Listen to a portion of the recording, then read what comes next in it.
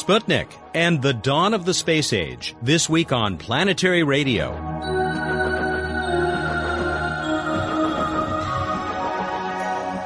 Happy anniversary, everyone. 47 years ago, a metal ball trailing 4 WIP antennae was hurled into Earth orbit. The beeping transmitter aboard Sputnik 1 announced that humankind had begun to open the final frontier. I'm Matt Kaplan, back with Public Radio's travel show that takes you to the solar system and beyond. Our very special guest this week is Roald Zinurovich Sagdayev, who directed the Soviet Space Research Institute for 15 years. Later, Bruce Betts joins the celebration during this week's edition of What's Up, including a new space trivia contest. Let's get underway with this review of the week's space headlines. It's 1 down and 1 to go for Burt Rutan's Spaceship One. The suborbital spaceplane came closer to winning the $10 million Ansari X Prize after successfully completing the first of 2 required flights above 100 kilometers. There were some scary moments on the morning of September 29th when the craft did a series of unplanned barrel rolls, but pilot Mike Melville kept his cool. Tune in to Planetary Radio next week for our special coverage of the October 4 attempt. The Cassini-Huygens spacecraft may seem to have arrived at Saturn only to head back into space. No worries, the huge probe's first orbit is a whopper, taking it out where it can snap family photos of the ringed planet and most of its moons. It will stay much closer to Saturn from now on with what is hoped to be a spectacular flyby of Titan late this month. High above another planet in our solar system, Mars Global Surveyor has pulled off another amazing feat of observation. In a super high-resolution photo, you can just make out the roughly 2-mile-long track of Mars exploration rover Spirit, still making its way across the dusty landscape far below. You can read the details of these and other stories on our website, planetary.org. I'll be back with Roald Sagdayev right after Emily Lakdawalla shows us her true colors.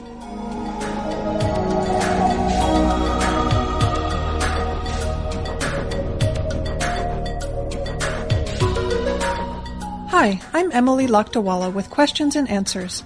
A listener asked, what color is Mars really?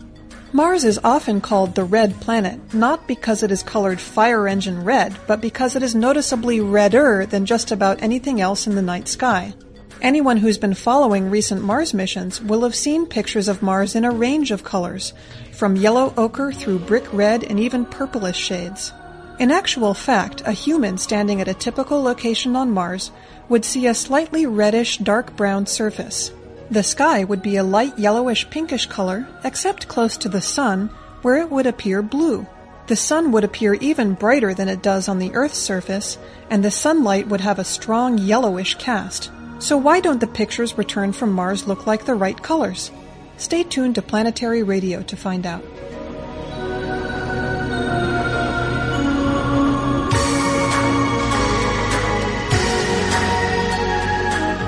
It was an event that shook the confidence of most Americans and put our own nation on the fast track to the moon. In the Soviet Union, still trying to recover from the twin curses of World War II and Stalin, it looked like a ray of hope for the future. It was the successful launch of humankind's first probe into orbit on October 4, 1957. Sputnik 1 weighed just 187 pounds, but it was almost immediately followed by much larger and more sophisticated spacecraft. Less than 4 years later, Yuri Gagarin became the first human to orbit Earth. America would quickly surpass the Soviets in space, and especially in the race for the moon. But the USSR would continue to score impressive successes. Our guest was intimately involved in most of them during his 15 years as director of the Space Research Institute, beginning in 1973. He also played an important role in opening up Soviet space science to the world, advising Kremlin leaders. Now a distinguished professor of physics at the University of Maryland, Dr. Roald Sagdayev remains deeply devoted to worldwide efforts to explore space. He had just returned from another trip to Moscow when we spoke to him as the 47th anniversary of the Sputnik 1 mission approached. Dr. Sagdayev, thank you very much for joining us on what is a pretty special occasion, I suppose, really not just in the former Soviet Union, but the entire world, the anniversary of the beginning of the space age. Oh, thank you for inviting me to participate in this program. I wonder, where were you when the announcement was made by the Soviet government that Sputnik 1 had ushered in the space age? Actually, I was only at that time, only recently, after graduating from University of Moscow, in my first job.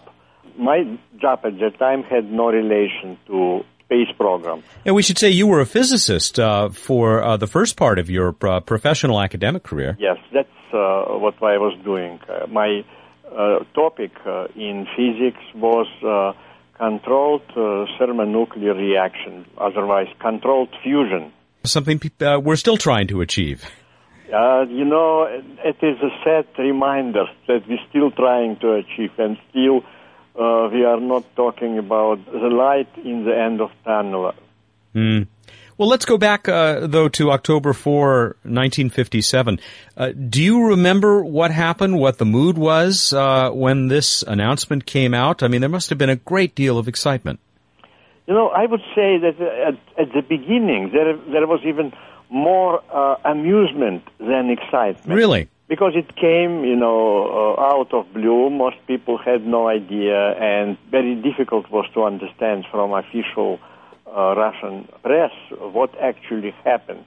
And I think it reflected also the mood of the government. It was a Khrushchev period in Soviet Union, and only later on we realized that even Khrushchev himself was probably amused more than excited. Really? Until several hours later, when all the Soviets witnessed such extremely enthusiastic reaction from abroad. It sounds like this was more of a bombshell announcement here in the United States than it may have been at first in the Soviet Union. When Khrushchev, not long before the launch of first Sputnik, paid a visit to a secret exhibition of Soviet rocketry of that time, he was shown a number of different forthcoming space designs. Most of them were military, and the Sputnik itself was, in the end of the role, very modest. He barely paid even attention to it. And only after international reaction, the Kremlin understood that this is new, tremendous propaganda tool. Yeah, this eventually became, I suppose you could make the argument, that the early successes of the Soviet space program became the greatest propaganda coup that the Soviet Union ever had working in its favor. Actually, it was impressive even for Soviets, for young people like me. So each of us at that time thought, look, what happened? Now we are ahead of the planet in space. Earlier, maybe a year or two earlier, Soviet propaganda told that the first peaceful nuclear power station in the world, nuclear fission reactor, was built. So we thought now we are ahead in a nuclear, in a space. Maybe very soon we are going to be one of the most developed nations. And so this must have generated great pride among Soviet scientists. You were a young scientist at the time, but the Soviet people. Yes, it was obviously very important. And actually, it was a time when the people in Soviet Union were looking in future much more optimistically. They already knew that Stalin was a bad guy, the evil guy, and Khrushchev by that time already promised to take a completely different direction in political life of Soviet Union. It was only a month later that Sputnik 2 was launched, several times heavier than Sputnik 1, and of course carried the first living creature on a rocket up into low Earth orbit. If any of you had any doubts about the Soviet role in space, that must have gone a long ways toward putting those doubts aside. By that time, of course, each of us, especially those who were working in leading scientific enterprises, were trying to understand the inner dynamics of this Sputnik launch. What kind of people were behind of all these projects? What kind of enterprises, institutions? And then, of course, we understood, yes, we still live in the country which was completely surrounded by the secrecy. And, of course, much of the Soviet space program, particularly, I guess, the manned missions, remained shrouded in secrecy, although that was something that later on you became part of an effort to change. I mean, we can flash forward now a number of years. 1973 is when you became, still at a fairly young age, basically the head of the Soviet space program. You were director of the Space Research Institute in the Soviet Academy of Sciences?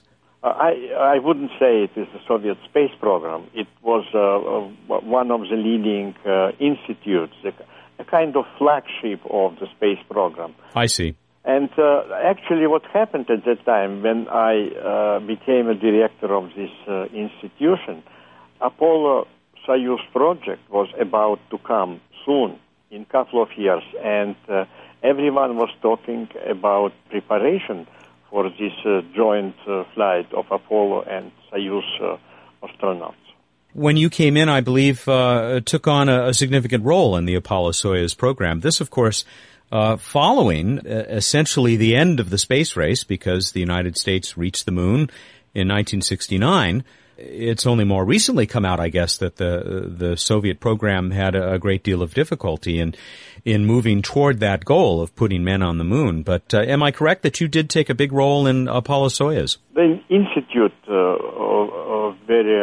I was a director was asked to be a kind of clearinghouse, the place, the contact place between the Soviet program and NASA for this joint flight. We do need to take a quick break. I would like to get more into this period when you were director of the Space Research Institute in the former Soviet Union. We are talking with Dr. Roald Sagdayev. He is Distinguished Professor of Physics at the University of Maryland. More honors from around the world than we could possibly take time to repeat during this short radio interview. But we will continue with Dr. Sagdayev right after this message. This is Buzz Aldrin. When I walked on the moon, I knew it was just the beginning of humankind's great adventure in the solar system. That's why I'm a member of the Planetary Society, the world's largest space interest group. The Planetary Society is helping to explore Mars. We're tracking near-Earth asteroids and comets. We sponsor the search for life on other worlds, and we're building the first-ever solar sail. You can learn about these adventures and exciting new discoveries from space exploration in the Planetary Report. The Planetary Report is the Society's full-color magazine. It's just one of many member benefits. You can learn more by calling 1-877-PLANETS. That's toll-free 1-877-752-6387. And you can catch up on space exploration news and developments at our exciting and informative website, planetarySociety.org. The Planetary Society, exploring new worlds. Our guest this week on Planetary Radio is Dr. Roald Sagdayev. He is now, and has for quite a time now, been an academician at the University of Maryland, where he is Distinguished Professor of Physics. But he did spend 15 years as director of the Space Research Institute. He was also an advisor at different times to Mikhail Gorbachev and Eduard Shevardnadze, science advisor, and a longtime associate, we should also add, of the Planetary Society. I guess you joined our board of advisors back in 1982, 22 years ago. Oh, yes. It was a time when I met Carl Sagan for the first time, and it eventually led to personal friendship and to my participation in this type of plans he had, like Planetary Society. Did you find a kindred spirit in Carl? Very much. Actually, I met him a few years prior to foundation of Planetary Society. I was actually visiting Cornell as a scientist for a few days. He was not there. And then his assistant told me that he is planning to fly to Washington, D.C., where I was going to spend a few days. And I was given a photograph of Carl to identify him when I will meet him at the airport. So that was very interesting. And we had a first dinner together. And actually, we were fantasizing about a lot of different ideas. One of them was to try to open one of the forthcoming Soviet robotic flight to Venus in 1978. This would be one of the Venera missions? One of the Venera missions of that period. Unfortunately, it didn't work at that time. Time was very short, but it worked very well a few more years. In 1986, when Carl Sagan came to Moscow, to my institute, during the encounter of our spacecraft with Halley's Comet, he was talking to live Nightline program of Ted Koppel. For that period, it was absolutely unprecedented, complete openness. Until that moment, Soviet press would report about something what happened in space post factum. After it would be known that it was successful, and people say, okay, you can report about it now.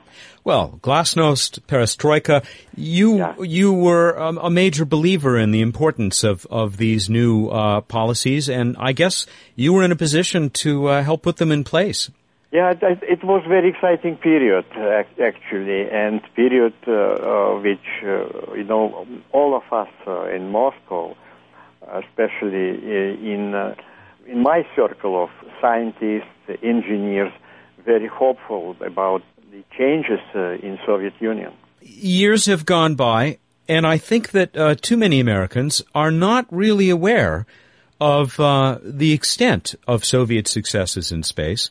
Certainly everybody knows what happened when Sputnik 1 was announced and the influence that had, particularly on science and science education in this country. But there were so many successes following that. You mentioned the Venera series. You had the first mission to soft land on that not very friendly, not very hospitable planet Venus. Yes, absolutely. And actually, there was a moment when, following the first successful landing on the surface of Venus, we kept launching the probes to Venus virtually every 18 months. Every time a launch window opened? Yeah, every astronomical window. Mm. You mentioned that mission to Halley's Comet as well. What are the other great successes that you point to from that period of Soviet space development? I would go a bit earlier times during lunar race. The Soviet program had several successful robotic missions to the moon. It started first with a flyby, then the orbiter, sending a picture of the invisible side of the moon, then lander to the surface of the moon, then lander bringing a moon rover. Mm-hmm. A couple of them were on the surface, surviving for about 3 months each. Then sample return from the moon, robotic, which meant that we were delivering a little rocket capable to dig little bit of soil, lunar soil, and fly back to the Earth. Altogether, this robotic lunar series had about 20 different launches. Much to be proud of for then the Soviets, now for the Russian people. We are almost out of time, but you mentioned before we started to talk that you've just returned from Russia, where I guess plans are underway to celebrate this 47th anniversary of the launch of Sputnik 1. Russians now celebrate events related to space twice a year. One celebration is on April the 12th. Commemorate Yuri Gagarin. Yuri's Night is celebrated by young people, some young people in this country. It is called, the government declared that day the Day of Cosmonautics. And then independently, each year we celebrate the launch of Sputnik on October the 4th. And in my memory, the most important celebration was in 1987, when it was the first celebration during Perestroika time, which was given such a special importance. We have invited space figures from the rest of the world. Carl Sagan came, Lou Friedman. So we had a large group from Planetary Society. We had officials from NASA, from different other organizations. And so this is obviously still a point of pride, and very justifiably, for the Russian people. You know, it is a still issue debated. Some people say, you know, this is what actually delayed entrance of Soviet Union or Russia into the free market society, attempts to flex the muscle in space. But some people think it is really very important that we gave a chance to our scientists, engineers to be first in space. And certainly provided the impetus to the United States to get its act together, shall we say, and led, I think it's fair to say, to many of the achievements that have been made not only by this nation, but many other nations around the world. Dr. Sagdeyev, I wish we had more time. I hope we can work out a way sometime to have a longer conversation, maybe on one of your visits to Pasadena. Yeah, I will be there, yes, absolutely. Our guest has been Dr. Roald Sagdeyev. He is currently Distinguished Professor of Physics at the University of Maryland, but for 15 years he was the director of the Space Research Institute within the Soviet Academy of Sciences. I'll be back with Bruce Betts and this week's What's Up right after this return visit from Emily.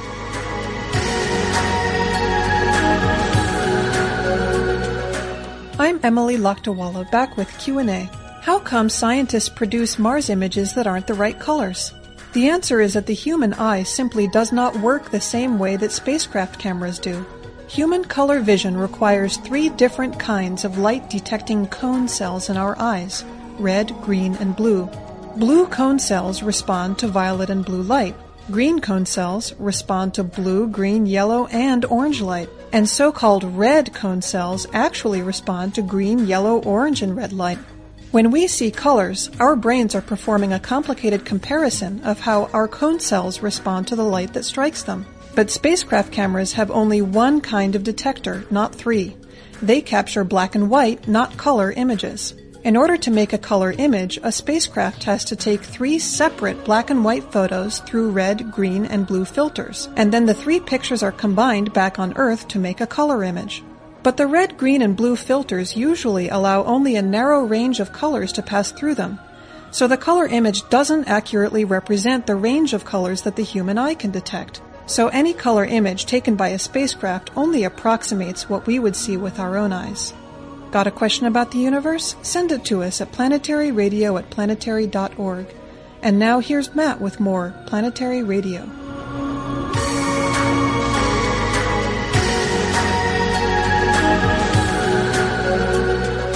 Time again for What's Up on Planetary Radio with Dr. Bruce Betts, the Director of Projects for the Planetary Society. Bruce, welcome back and happy Sputnik anniversary. Hey, happy Sputnik anniversary to you as well, Matt. Well, spasiba. Пожалуйста.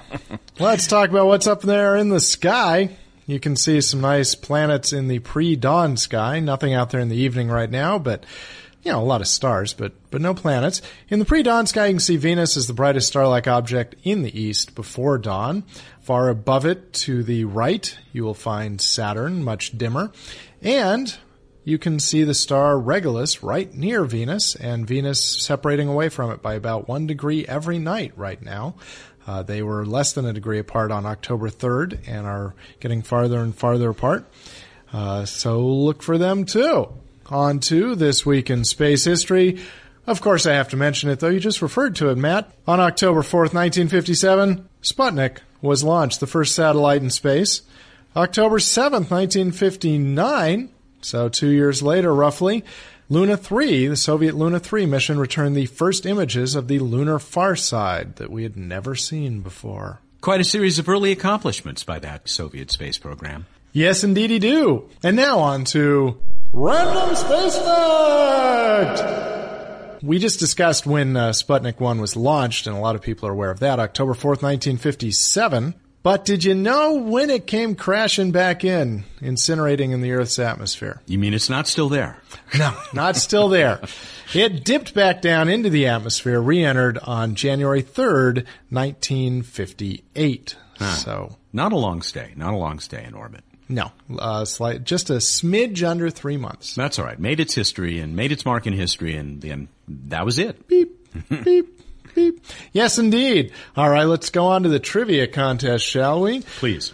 We asked about a variety of SETI projects under Dan Wertheimer, our guest a couple weeks ago, that he is entitled Serendip, one of the most impressive acronyms out there, something I have a strange fondness for, people who can create true acronyms in this case out of, what is that, an 8-character word. It's a heck of an So we acronym. asked you, what does Serendip stand for? How'd we do, Matt? I hear we had a lot of interest. We, I think, had more response to this trivia question than we have ever had in the history of the show. Yeah. And from everywhere, Minnesota, California, Illinois, Louisiana, leaving the country, Canada, Iran, Turkey, Australia, even New Jersey. Wow, that is amazing. So you want to know who won? I do. Well, here is our winner for this week, chosen randomly from all the correct answers. Felix Alomar. Felix Alomar of Carolina, Puerto Rico is our winner this week, and he came back with, yes, the correct acronym, Search for Extraterrestrial Radio Emissions from Nearby Developed Intelligent Populations. Wow. Serendip. That's a mouthful. So, Felix, you've won yourself a Planetary Radio t-shirt. Congratulations! If you out there would like to win your very own Planetary Radio t-shirt, then please answer the following question. We know Sputnik 1 was the first Earth-orbiting satellite. What was the name of the first U.S. satellite? Give you a comparatively easy one out there. What was the first U.S. satellite? To enter, go to planetary.org/radio. Find out how to email us with your entry. And when do they need to get that entry in by, Matt? By Monday, October 11. Monday, October 11 at noon Pacific time to be a part of this brand new trivia contest. And let's break the record again. I mean, this ought to be a pretty easy one for people to look up, I would think. So get it in, folks, and you might just get that t-shirt in the mail a week or two later. And that will, undoubtedly be one of the highlights of your life. So. And you know what? I think fairly soon we may be getting going from the grayish t-shirts to blue t-shirts, Planetary Radio t-shirts. So I'm excited about Get your that. gray one now. That's it. Or if you have a gray one, time to go for a blue one. I don't know that we're giving them away yet, but we'll let you know. It's true. All right. We about done there, Matt? We are done. All right. Well, everyone go out there, look up the night sky, and think about magnetic fields and what it's like to live inside one. Thank you, and good night. Magnetic fields forever. From Dr. Bruce Betts, the Director of Projects for the Planetary Society, who joins us each week here for What's Up with an exclamation point. Join us next time for our special coverage of the second Ansari X Prize flight of Spaceship One. I'll be reporting from the Mojave Spaceport in the California desert. Questions or comments about our show? Drop us a line. planetaryradio@planetary.org. That's Planetary Radio, no space or hyphen, @planetary.org. Have a great week, everyone.